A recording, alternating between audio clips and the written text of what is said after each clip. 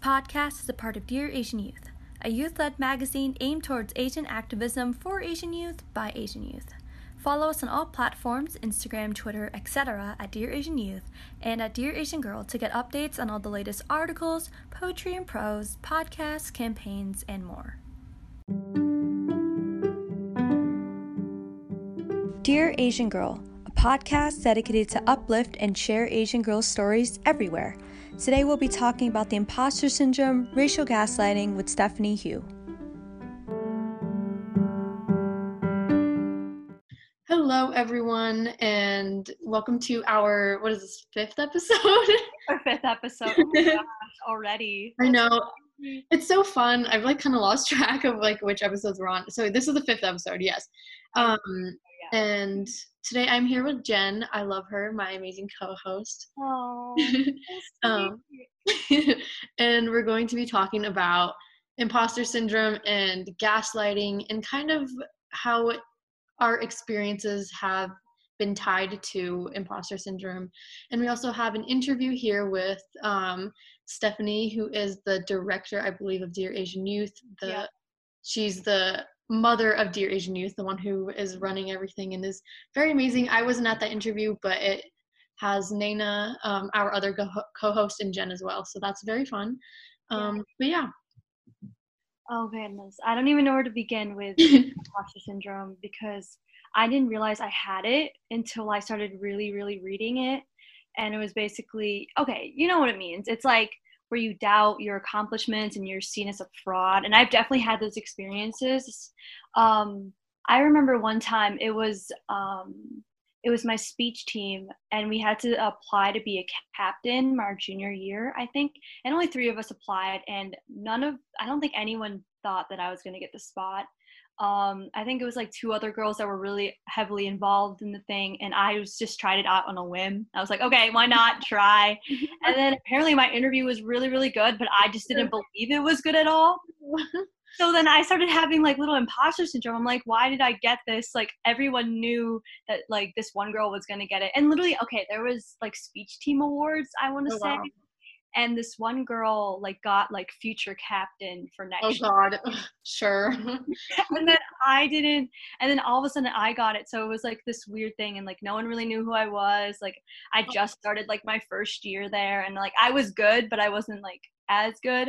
So I just couldn't believe I got it. And ever since then, I've just had mini imposter syndrome. It hasn't been too bad. Mm-hmm. But I feel once I get older, it's definitely going to appear more in the workplace or something like that. Yeah, no, I, just like you said, I didn't realize that I've had experiences with imposter syndrome because I don't know if I seem like a confident person. I really feel I don't, but mm-hmm. I am not that confident in myself and kind of my accomplishments and when I do accomplish something, which is rare, but when I do, I doubt myself and I'm wait, but do I really have the skill set to execute this? Things like that. And for me, it was a similar experience, I guess. So bringing in my personal experience with this, so I fence competitively, I fence saber, and my club is in Utah, so obviously fencing is not a very popular sport in Utah. And at my club it's me and 5 other guys, so automatically. What's that? Are you the only girl? Yeah, so yeah, there's one other girl, but on the competitive team who goes to competitions, it's just me and 4 to 5 other guys, and automatically that is kind of frustrating to deal with. But constantly I question my worth, which I should not, because they're all white straight cis men, and I'm amazing. Yeah, I swear. Oh God, white men. Where did we begin? Yeah, seriously. But I always question my abilities, although I don't see, I'm doing it again. I'm oh well, I'm not the most amazing person at the club. No, I'm just as great. I belong there. So I think, as you mentioned, with your experience, I didn't realize that I have these moments where I'm doubting my worth and doubting whether I belong in certain positions or whatever, subconsciously. And I think that's really tied into more of the upbringing of specifically minority groups. But that's a whole nother rant I could talk about. Yeah. I feel, as you mentioned, it's really disproportionate to minority groups in which I talked about this earlier, where it like is tied to a specific culture where you feel like you don't find yourself in like either culture. And I've definitely had that experience where like I went to the Philippines and I would find myself and I'd be like, do I really belong here? Or I would be like in America and like I'm not stick to the Eurocentric beauty standards and I don't fit in either of those. So like, what am I? Who am I? I feel like I'm an imposter in both. Like I have this tan brown skin, but I'm not. I'm like yellow on the inside or white on the inside. There we go. That's what my mom always references, a banana. Wait, that's so funny because like we call ourselves, so a lot of we in my family, my cousins and I, all of us, we call ourselves coconuts because we're like brown on the outside but white on the inside. So I have that same like cultural like clash, I guess. Because I was born in America. I've lived here all my life. I relate to stereotypical like American things, right? Yeah. But I am Pakistani. My culture is I'm South Asian, so I have this part of me that I don't like I also connect to on another level. And I think I talked about this in one of the other episodes. I don't know when I brought this up, but when I visited Pakistan for the first time, it was difficult to see or like have this, like I had this connection with Pakistan, and I'm sure you felt this when you visited the Philippines. I think you mentioned this once. But when I visited there, I like obviously people could tell I was like from America. They're like, oh yeah, she is not Pakistani. She like So the local people would be like, okay, she doesn't fit in. Like I speak Urdu, but I don't like speak it like well. Yeah. I try to, but I don't. So it's very obvious that I'm like culturally like I didn't grow up and was raised in like Pakistan, but in the US I obviously stand out. I have brown skin. My hair is like very poofy. It's tied up right now so you guys can't see it. Yeah.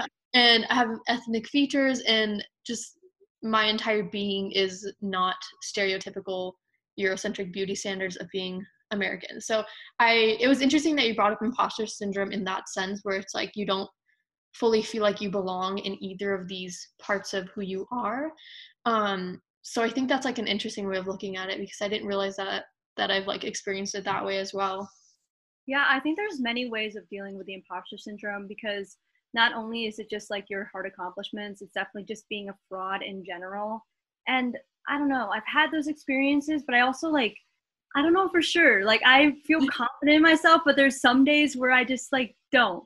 And I think that's like the process of just growing up and just being like trying to find who you are and your identity. And I think that's especially prevalent in school and like in colleges. Like I've heard a lot about in like college videos about how they always feel like they're a fraud, like they don't belong to this school. And I also feel like I don't belong in my school either, because I've as a kid, I've always like struggled in math and English.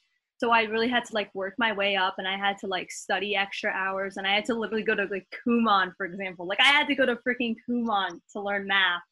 So I think now that I'm in all these AP classes, I know that I worked hard for what I've done, and this is why I'm placed in this position. But there's also like the other part of me that's like, oh, I just don't belong here. Aww. Like I've worked, like I don't think I worked hard enough to be in the position that I'm in. I see like all these other people with like stellar grades, and they're going to like their countries to like, oh my gosh, to do like mission trips or something where they like volunteer. And it's just crazy to think that like I'm putting myself down despite the fact that like I have so much like accomplishments behind my back. And it's like this podcast is definitely one of like the things that I like am proud of the most, because we worked hard for it and we've like established it, and not a lot of people our age do this. So I think we need to put like some credit on our back for that, but at the same time like it's still like hard to realize that like we have these so many things, you know? Yeah. No, I completely agree. And I think what you mentioned about you going, like we talked about this in our model minority myth episode, where being Asian, we automatically have this stereotype against us that, oh, you're like supposed to be good at math. You're supposed to be smart. Like, and you mentioned with your experiences, you have to go to Kumon, you have to work like really hard, which is like what I have to do as well. Like I understand your experiences with that, because for me, so I attend an online high school through Stanford University. It's definitely a very rigorous school, and I don't really talk a lot about it because like I feel like I don't belong there. And there's a lot of very, very, very intelligent kids who go to that school. It's the top like school in California, and the top online school in like the world. So I don't talk about how great of a school it is, because I feel like that I don't properly represent that school, that I'm not like, I shouldn't belong there. And I got in 7th grade. It starts in 7th grade, and I'm now going to be a junior. So I've been there for like 4 or 5 years, a while, basically. Yeah. And being surrounded by this community of like students, and just to give you like a general idea, I know people who are like professional athletes who are also extremely smart. I know people who are doing research and for like different things, and some of my friends are like developing apps. Like, it's like insane at the level of like, I guess, intelligence these students are at, and I don't see myself at that level, even though I have had some wonderful accomplishments and have had wonderful like experiences, but I don't see myself to be part of that student body. And I feel like that's a form of imposter syndrome, because they chose me to go to the school for a reason. Like, when I applied, they accepted me for a reason. I don't know why, because I was really stupid when I was like when I was in 7th grade. I was like, oh my god, I look back and I'm like, why did they accept me? Like, I don't belong there. Work. You know, like, and I don't know, I feel like this is kind of a more personal, like, I guess, experience through the school, because I've been there for like 5 years. I still don't feel like I belong because of how accomplished my counterparts are versus like the things that I've done.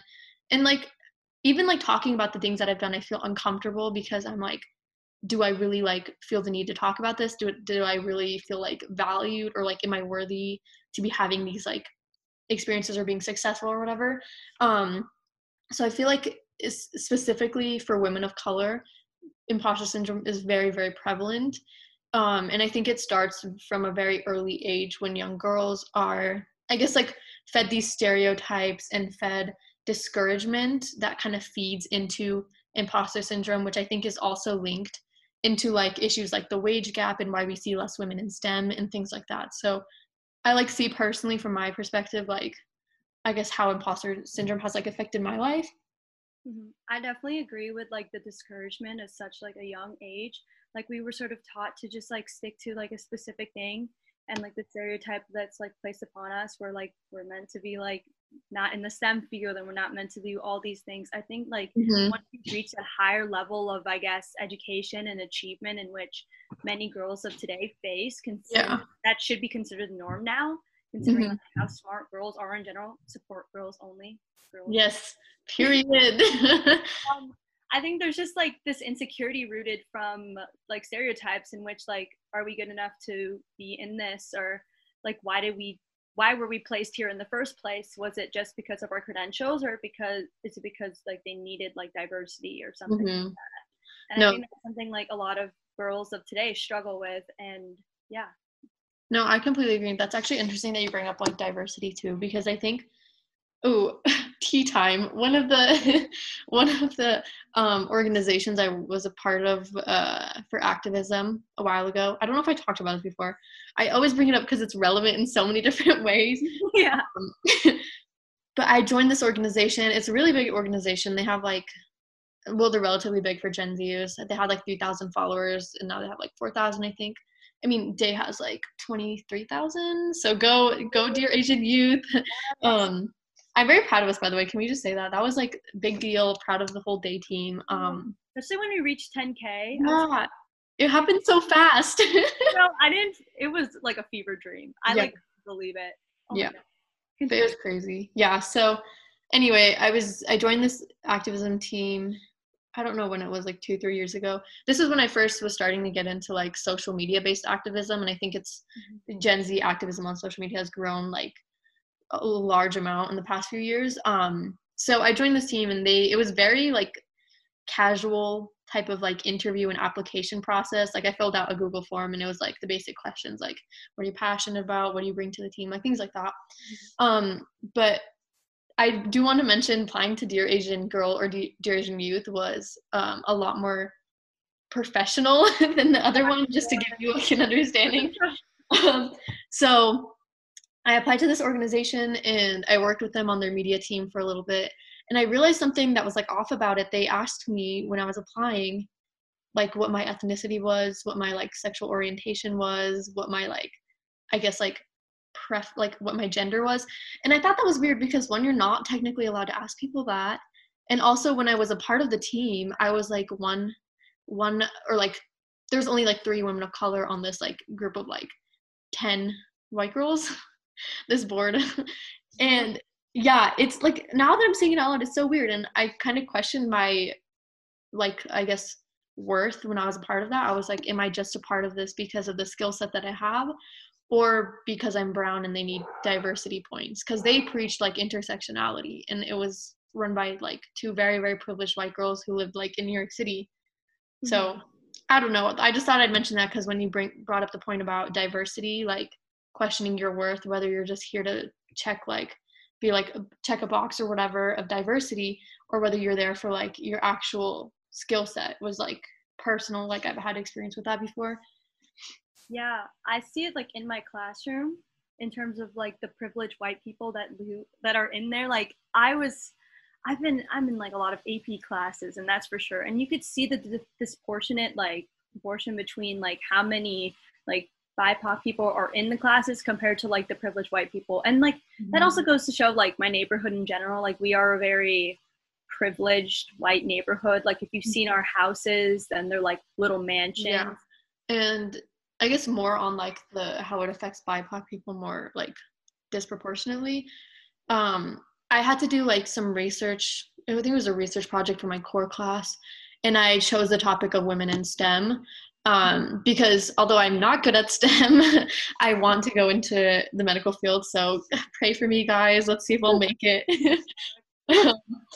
But when I was doing my research for that, I noticed that issues like the wage gap, because I personally think the wage gap is real. I think it exists. I think women are not paid for the skill sets that they have, even though they are like above and beyond what their male counterparts are.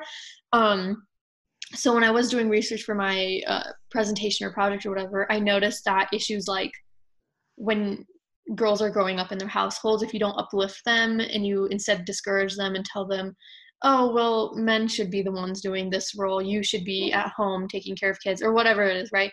And even if it isn't that, like, I guess, extreme of what you would say to your child, even if it's just like discouraging them and not telling them that they should take higher math classes or like more intensive courses or go into or seek higher education, that really affects their self-esteem and the way they kind of see themselves and see if they can be where they want to be or be in these higher positions. And I thought that was interesting because you see it like you have to really I guess attack or like tackle this issue of imposter syndrome when someone is young, because I see the damages myself. Like my parents always uplifted me, and like I think it was more of like societal things that I kind of had experienced that made me have these experiences of imposter syndrome. But for my mom, she is Pakistani. She was born in Pakistan and she moved here when she was, I think, 11. She was really young, but she moved to New Jersey, and she is I look up to her so much. She completed college at Idaho State University here where I live because she actually didn't go to college because instead she had children, because South Asian culture is like, you need to get married when you're young and you need to have kids. Don't go to get an education. And although my like grandparents really did stress the importance of education and getting a degree, my mom got married at 19 and had my sister at she got married at 18, had my sister at 19, had me like a couple years later, 21 or something. So she didn't go to college, and 3 years ago, she completed college, and now she's getting her master's. So she's done amazing things. She was on the city council. She's very, very accomplished. She works with many organizations. She's on a board for Our Family Foundation.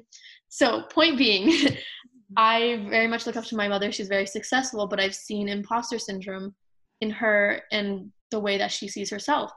I constantly tell her, I'm like, Mom, you're fucking badass. You're amazing. You're literally like unbelievable. And like, I just tell her this all the time, but she believes it sometimes, but then at the same time, she's like in her mind, like, I've seen it. She's just like, I don't know if I'm worthy enough. I don't know if I should apply to this, because she's looking to go into law, and she's like, oh, maybe I shouldn't apply to any university or whatever, because I don't know if I'm like good enough. But I know that she's good enough. But it's kind of frustrating to see this happen And we see this in the generation a little bit older than us, more prevalent. I don't know if have you had experiences with that with your family members? My mom is not really in terms of imposter syndrome. I feel like my mom is a very confident person, and she works for what she deserves, and like she has that mindset. She's like, I'm doing this in order for me to like be the best that I can be. And but she's definitely had those moments, at least in terms of my age, when she was like 17 to 21, in which she like didn't think she deserved it, or like because of like everything. But I definitely feel like she doesn't really have that, because she just has such a confident mindset in herself. And I like what you mentioned earlier about how like the foundation in terms of like imposter syndrome really starts with your family.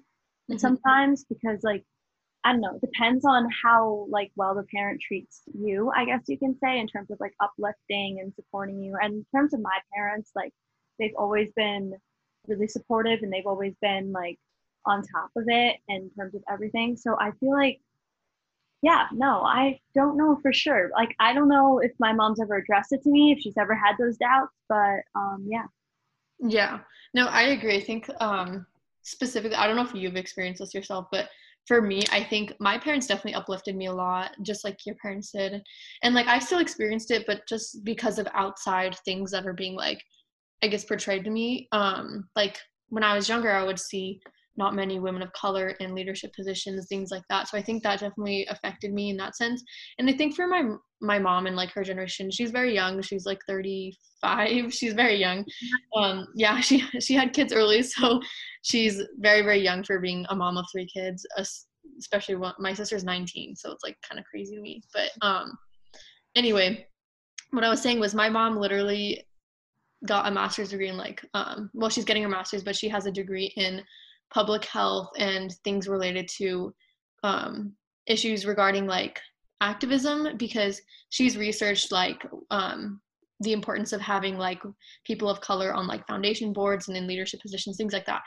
But I've noticed like whenever in my extended family would have like disagreements regarding like colonialism, people of color, and their disparities they face, my mom would be quiet. Like she would try bringing up points, but she would just be shut down, and constantly being shut down within these arguments, I think has fed to her experiences with imposter syndrome. And I'm like, Mom, you literally have a degree in this shit. Like, why are you not like telling these people what is actually like factually correct and what isn't when it comes to like these arguments and things? But to a certain extent, it's like you can't really fight that sort of battle. I think it really has to come within you. You have to constantly remind yourself and be like, I am worthy, I'm amazing, and I belong here. So I think it comes from like more of that. But I think imposter syndrome is more prevalent in those generations.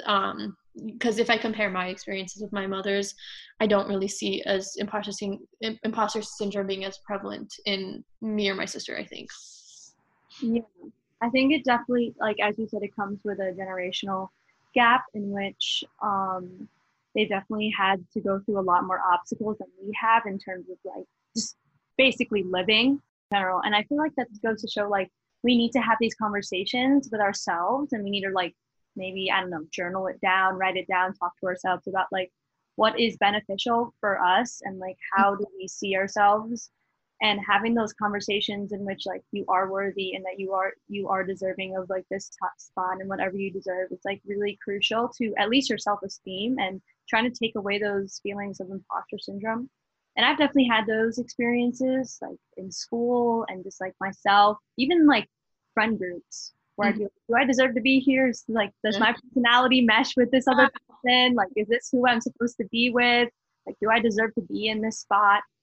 And I think just like laying down that foundation that you are worthy, that you do deserve this, is like crucial, I think. Yeah.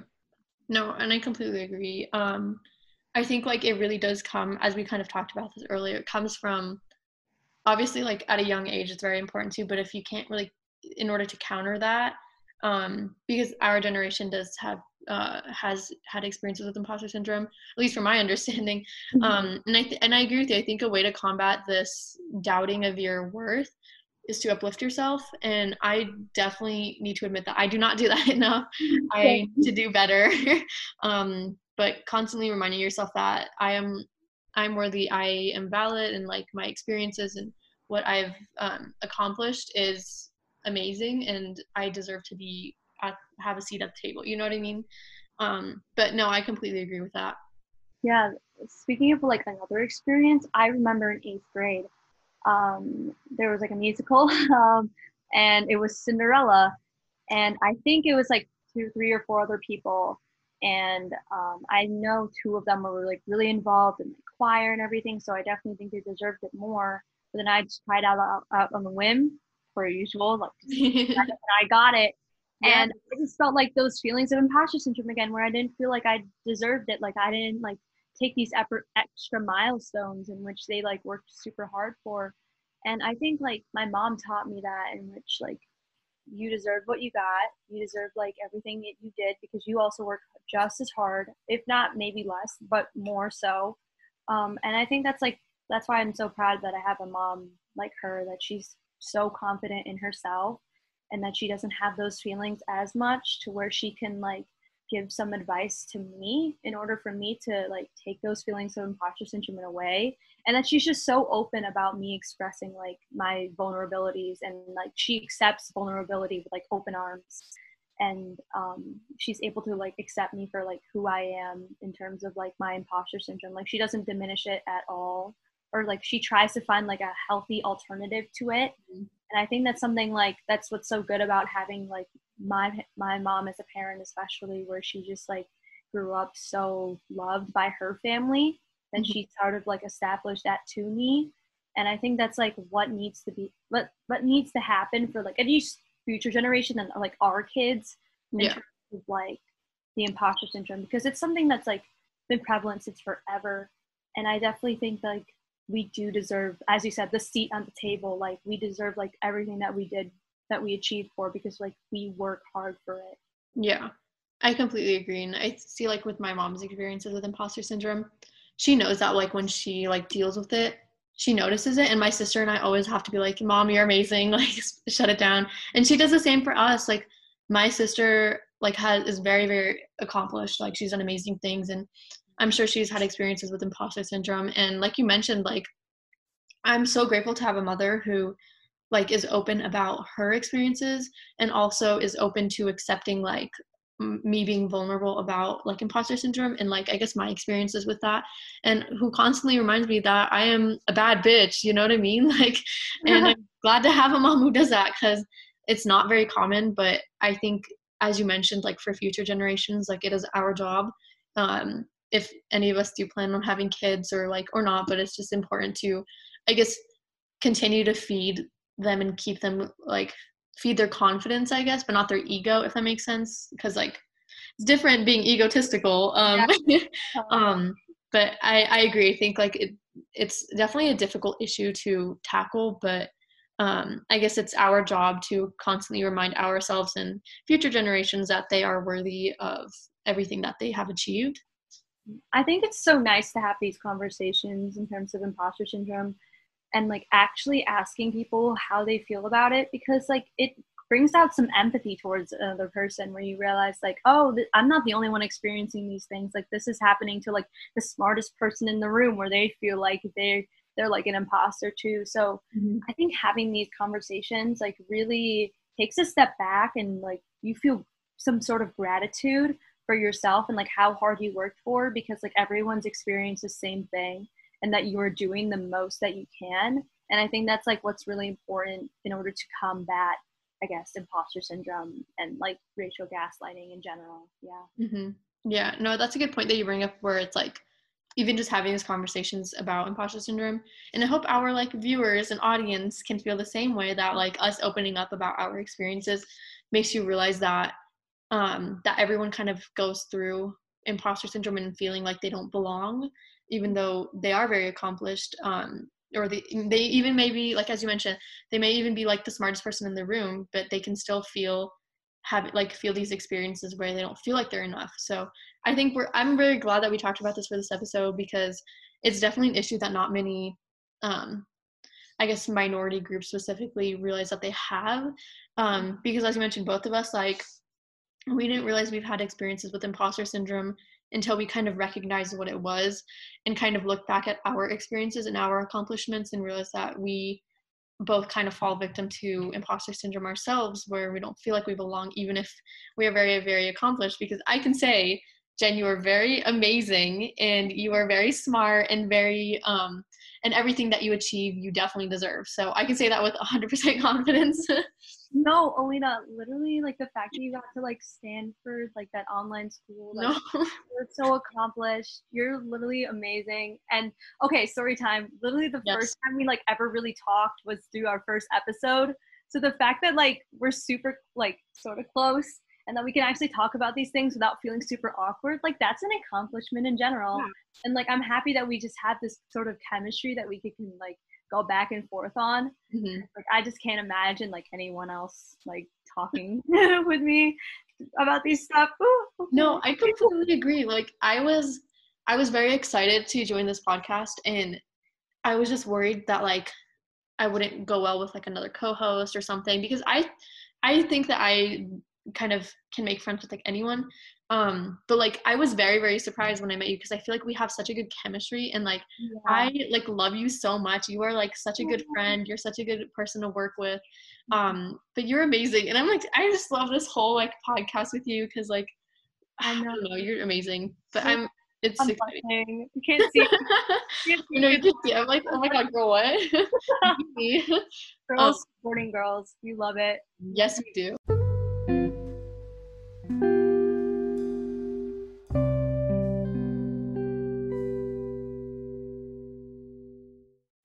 Okay, hi guys. We have a really special guest here. Actually, she is the founder of Day. Do you want to introduce yourself, Stephanie? Yeah, okay. So, hi guys. My name is Stephanie. I'm the founder of Dear Asian Youth. I'm currently a high school junior living in Southern California. And sorry if my voice sounds gross. It's like I'm never up this early, and it's like 10 a.m., so it's kind of bad. But yeah. Today's topic today, we're going to be talking about the imposter syndrome. And if you guys don't know what the imposter syndrome is, I searched it up. It's basically a psychological pattern in which like a person doubts their accomplishments, it has a fear of being seen as a fraud. So I don't really know where this like specifically comes from. I don't think it comes from anything from anxiety or depression, but I think it's just something like everyone occasionally has. Yeah. But Just like a feeling of self-doubt or incompetence, just for your own reasons or disbelief in yourself. Yeah. But Stephanie, do you want to elaborate on that? Like, have you had any personal experience with the imposter syndrome, and like how has that been for you? Yeah, so kind of for me, it's just like a lot of self-doubt, and like what you said, like feeling like a fraud. And personally, I don't know, it's like I kind of always have that in the back of my mind. It's like if I achieve something, or if I like if I hit like a milestone, there's still something in the back of my mind that's kind of like, but did you really deserve that? Or like, yeah, like constant just like self-doubt in the back of my mind, I guess. Yeah. Have you had that experience with like Day? Like ever since you founded it? Yes. I was gonna say, I'm like, that's super successful, but I feel like you've definitely had like your doubts on it every now and then, like considering like you think that like, oh, this is like I could be doing more or something like that, or like I'm not doing enough. Or maybe you didn't really do like everything that you really could have done to like do like get it this far. Well, I guess it's just like definitely have had my fair share of self-doubt regarding like Day. um I don't know, it's just like a lot of the times it's like me asking myself like, oh my gosh, am I doing enough? Or like if something kind of goes wrong, I usually end up blaming myself. Yes. Yeah, and then kind of just like oh my gosh, like here are the ways that like I could have done a lot better, even though like now that I think back at it, maybe that was all that I could do at the time, but like there's constantly kind of like saying like I'm not doing enough, or like they're not gonna see me as someone who's like worthy of like leading such a team. Like things like that kind of have, I guess, hindered crap, why can I not think right now? You guys can cut it. I've definitely had those experiences, especially now, deciding like which activities are like the top priority for me.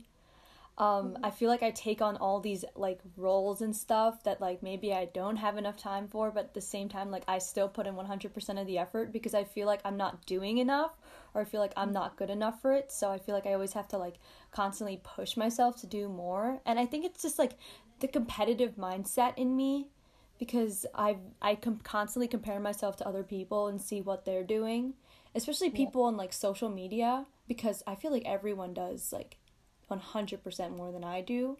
So just looking at that and just having that little like imposter syndrome in the back of my brain, and just me like realizing that like, oh, I'm not doing enough, I should be doing more, even though I have like all these credentials behind my back, all these accomplishments that I've like constantly been doing. It's just like, it's crazy for me to think about. And it's like, I don't know for sure if it's like an insecurity or not, but I feel like it's good and bad. I don't know. For me, like, I can't really relate because I'm not a competitive person at all. Like, I can be for certain things, but very few things. Like, I'm so scared by the idea of competition. Just, like, doing that just makes me, like, so scared. And, like, I don't know, I feel like I'm supposed to feel that, like, high adrenaline whenever I'm given an opportunity. Like, oh, I should have this, like, rush of, like, you know, urge to, like, do the best I can. Like, you know, put all my best, like, effort into this, but I won't feel that. And, like, from that, I'll feel imposter syndrome. I don't know if you guys have felt the same way, but yeah, that's what it's like for me specifically. Yeah. Same, like, kind of going back to what Jen was saying about, like, social media. There are some really impressive people on there. Yeah. Oh my god. It's just like, oh my god, holy crap. How could they have, like, done so much at such a young age? And then also, like, what you said, that feeling of, like, not doing enough and kind of comparing myself. And it's like, okay, like, I literally last night I was writing down on my notes. I was like, these are all the things that I do. And then I was like, and then I looked at someone else's list of accomplishments and I was like, crap, like, I need to step up my game. Yeah. But it's like, I'm already literally slaving away every single day working. I'm like, what the frick? Really, Stephanie does so much. I get so in depth with, like, things I'm doing. And then, like, when I write it down on a list what I did today, I'm like, this is nothing. Like, I could have done so many of these in just, like, a second, but I wasted so much time on it. So I feel like, one, I'm really, like, shit at time management, and, like, two, I'm just not focusing on the bigger picture, and, like, this will mean nothing in the real world, which it could be half true, but, like, there's always that doubt in my head. I definitely feel that, like, I feel like I'm not doing enough, and I feel like I'm constantly wanting to be, I don't even know if it's, like, constantly wanting to be better. I feel like I'm such, like, a I, like, know, like, my inner thoughts really well, so I know that I'm not doing it for myself. I feel like I'm doing it for other people, or I'm doing it for, like, a college app or for a resume sometimes. And, like, that's something I always want to, like, internally check on myself, because, like, but I also find a passion in it, so it's kind of, like, this dichotomy between, like, doing it for a college resume and doing it just because I love it. And I think that's what's so bad about the education system. Like, I'm just gonna go off on it real quick. Like, the fact that we have to do so much for college. And, okay, I was talking about this with one of my friends yesterday, and our school was basically funded by, like, one of the architects for our, like, one of our campuses is famous for making prisons. Like, it's a famous prison architect that created one of our campuses in my school, which I didn't realize until now. So I fully realized that school is a prison, and they're making us, like, robots to, like, fit into this society. Guess what? Go. At least your school wasn't made to be a prison. That's so true. My school was. Actually? It was built to be a prison, and they turned it into a school. It was a joke. No. I know that was a joke. It's like, school, like, I'm not joking. It literally was made to be a prison, and my, like, our rival's school was made to be a dumpster. A dumpster? How does that work? I know, it's bad. I'm pretty sure my school used to be a mental hospital, so I don't know. There's probably some people haunting us. Haunting us to get the bad grades. Oh my god. Our Asian ancestors being like, get that A, you're not worthy, get that A. Yeah, like just speaking like of teachers in general, like I feel like, you know, as Asian girls, like they give us high expectations, or like specifically, like from my experience, they'll expect me to know everything specifically about my culture, like my Indian heritage. Like in 6th grade, we were learning about, I don't even know, like ancient Indian civilizations, and like I didn't know nothing in that area, and I was just like, okay, I don't deserve to be in this class. I don't deserve to, like, you know, call myself Indian or Punjabi. Like I don't deserve this title, you know. Yeah, I think it's super true. The point that you kind of brought up, that, you know, imposter syndrome doesn't only have to affect you like academically or achievement wise, but that it can also be a really real thing when you're looking at it from like a cultural perspective. And I definitely have had that kind of mindset as well regarding my culture. So I'm American born Chinese, but I've lived in China for like more than half of my life, actually. Wait, has it been? I don't even know. Can't do math. It's too early for this.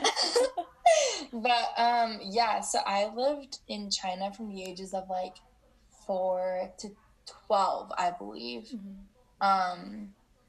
Yeah, 4 to 13.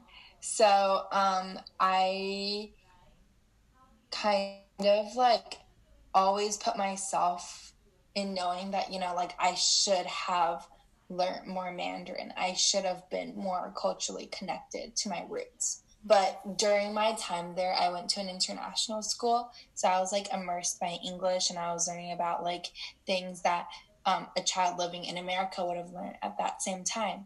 So I didn't really have an opportunity to really immerse myself in like my culture, even though I like speak the language. But, you know, I constantly think that like I should have done better. I could have done better. And like I should have taken more time to learn my language. Yeah, I get that. Like, it's almost as if, you know, like living in America, being Asian, like you're like separated with two worlds. Like on my family side, my mom's always like, "Oh, you have to learn like all these like languages, you know, like Punjabi. Let's just go with Punjabi. You can learn Punjabi, Tamil, like Bengali, all these languages."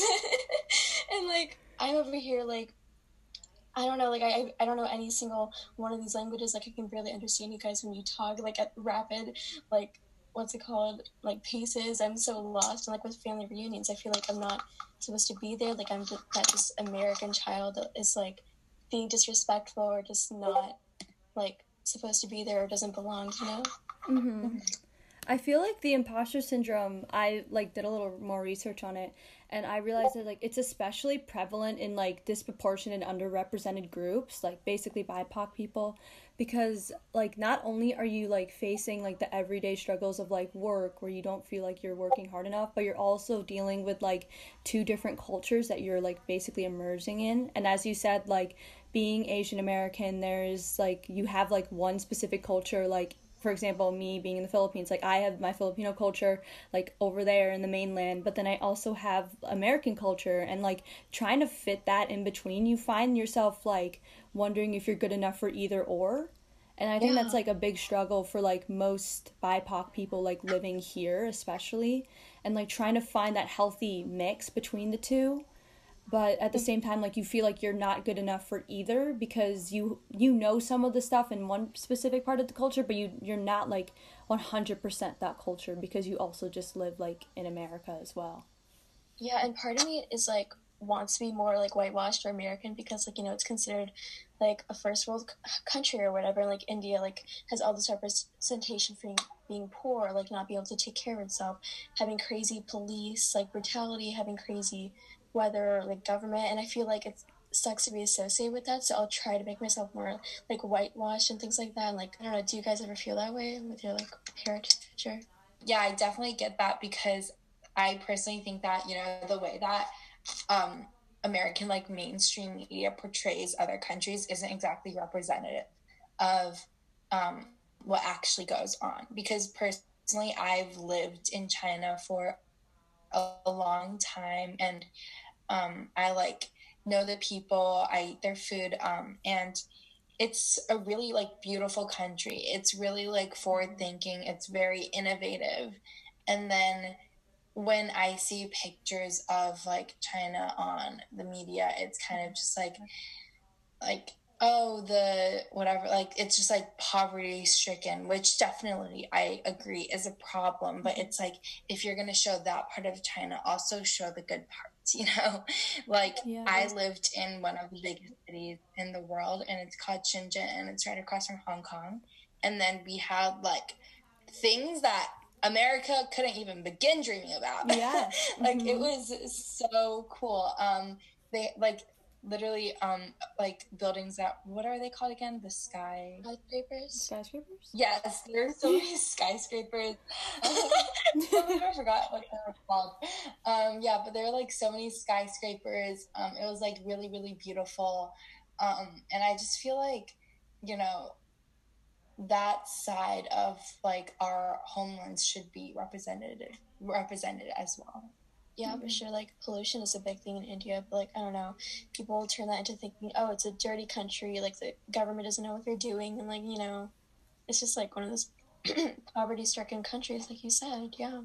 Yeah. Also, like in the Philippines as well, you can see like yes, there are slums, and we're gonna admit that, but literally in like some of the islands are gorgeous. Like Boracay is one of like the most like famous islands like out there, and it's gorgeous for like tourism, and the beaches are gorgeous. Like I went there maybe like 2016 with my family, and like just seeing the beauty and like the nature, like oh my god, United States couldn't compare to the standard of living during that time. Like it's even I went to visit Japan for even a day, and the toilets, like come on, the toilets are like 100%. You guys are like next level XK modes, like the heck. Yeah, literally, it's so nice. It's like, I myself can't even say I've been to India. Like that's how whitewashed I am. But my mom grew up in Singapore, born and raised there, and it's so beautiful there. Like the technology there, the people there, like it's such a great atmosphere, like all together. Like Americans just can't get to that level. Yeah.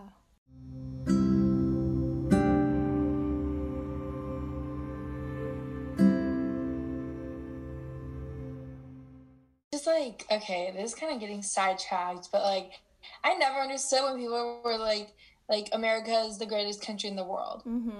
Like, excuse me, sir, have you been to all the countries? Yeah, have you explored? I've been to, because I've been to those countries, and let me tell you, sir, like that's like a very big disparity. Like America, sorry, like in my opinion, couldn't really compare. You know, like those TikToks where like the person is like, if you hate your country, then just leave. I would gladly leave my country. I would gladly leave the U.S. Do you know how much family I have there? Do you know how much I can immerse myself in my own culture and actually like be 100% myself? Yes, gladly. I would love to do that.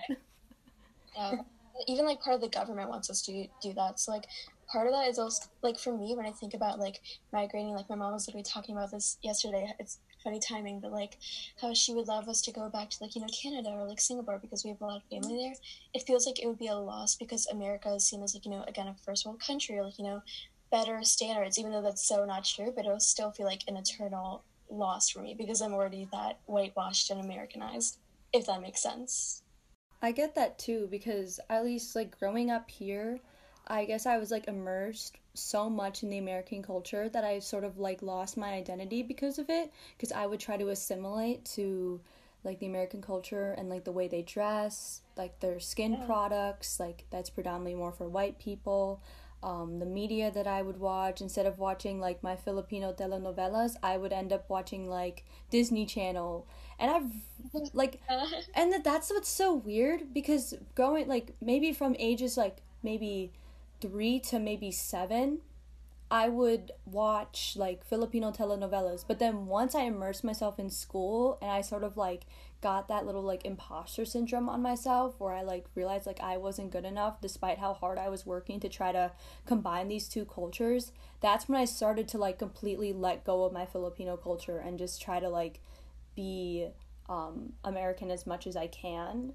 And like, and that then I realized that like that shouldn't have happened. I shouldn't have let myself be that way. I should have like confronted my own feelings and like talked to my parents and like try to learn as much as I can. And that's like one of the biggest regrets I have is like not doing it at such an early age, and that I'm just realizing it right now. And my mom would always say, I told you so.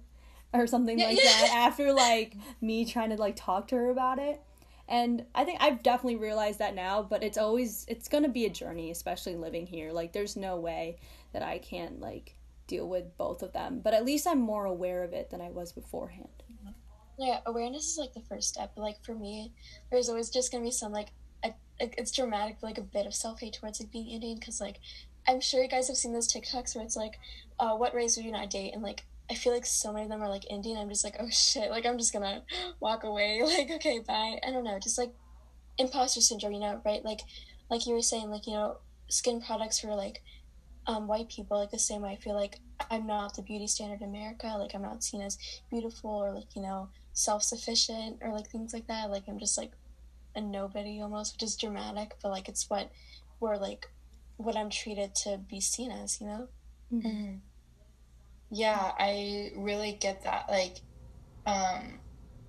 that feeling of, like, being a fraud when you don't fit into, like, white America's definition of being Asian. And that feeling of being a fraud when you don't fit into, like, your culture's definition of being Asian. So, like, what the fuck are you? Yeah, exactly. Like, pick a side. Yeah. That also comes with, like, school and work as well, because some, like, you know about, like, affirmative action and everything, and, like, the office space and the workspace. Like, were you placed there just because they wanted more diversity points, or were you placed there because of your actual hard work and your accomplishments? And I think that's, like, a lot of things that, like, BIPOC people face in terms of, like, getting into the workspace and really, like, rising and building yourself up. And I think, I don't know, that's just, like, a big thing, like, people deal with. It's not even just self-doubt all the time. Like, there will be other people questioning you, like, they will only see your skin color, like, you know, your gender, like, any other part of you, and say, like, oh, that's the reason they got in, not for anything else. They'll just blatantly assume, like, that's the number one reason, despite any hard work you might have had, any effort you would have put into getting that position or getting into that school. That's immediately, like, their first thought, which is, like, just such a horrible stereotype, and yeah, just thing to live by. Yeah, I think that, like, for sure, like, anybody who gets into those programs or, like, those schools, they get in because they deserve it. Mm-hmm. Like, they get in despite the systemic oppression and racism they've faced. Mm-hmm. And so it's kind of like to push all that away, to deny systemic racism, and then to say you only got in because you're insert skin color, then that really, like, discredits any of their work, and I think really contributes to this idea of, like, being an imposter, especially at it contributes to this idea of being an imposter in this kind of, like, higher level of education. Yeah. It's sometimes we have to put, like, in extra work to, like, be seen as colleges, because they already have set us to this high standard, like you were saying about how, oh, every Asian person that's, like, applying to us should be at this standard, like, you know, white people can be at this standard, you know, and, like, that's only, like, half the part of reaching it, because then you're going to be like every other Asian person who's applying. You have to, like, go above and beyond, and yet people will just erase that and be like, oh no, affirmative action, you know, you just got in because of that. Like,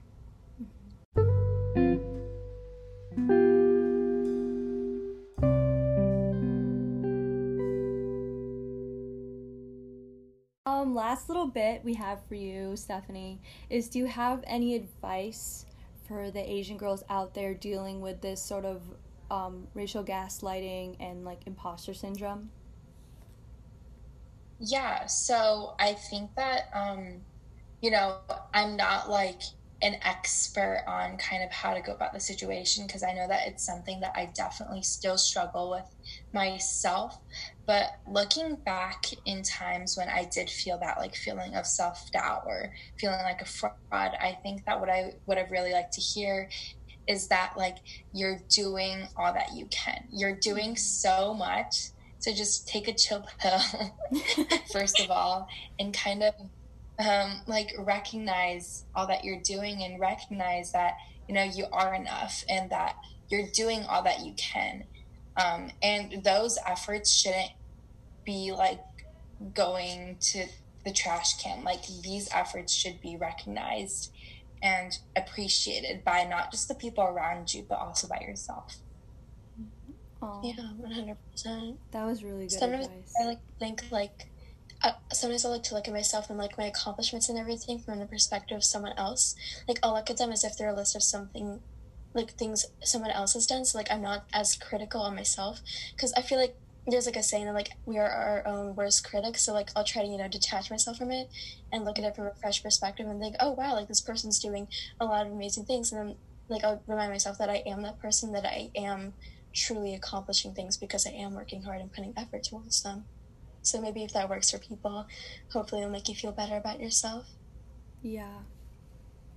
Well, it was so nice having you, Stephanie. It was awesome to talk to you. Thank you so much for having me. Of course. Want more of Dear Asian Girl? You can find us everywhere on Apple Podcasts, Spotify, Anchor. We're on everything. Can't get enough? Subscribe, follow, rate, review to get all the updates and the latest on DAG. Let us know your feedback and what we can do to improve. Want to be a part of the podcast or Dear Asian Youth? Go on dearasianyouth.org and click Contact to be a part of the DAG and Day team. We'd love to have more hosts. We have our own Instagram. Follow us at Dear Asian Girl to receive updates on all the latest episodes and fun fact about the hosts. We'd love for you to reach out. DAG, Dear Asian Girl, a podcast dedicated to uplift and share Asian girl stories everywhere. For the Asian girl, by the Asian girl. Logo by Kristen Huynh, produced and edited by Genesis, and produced on Anchor.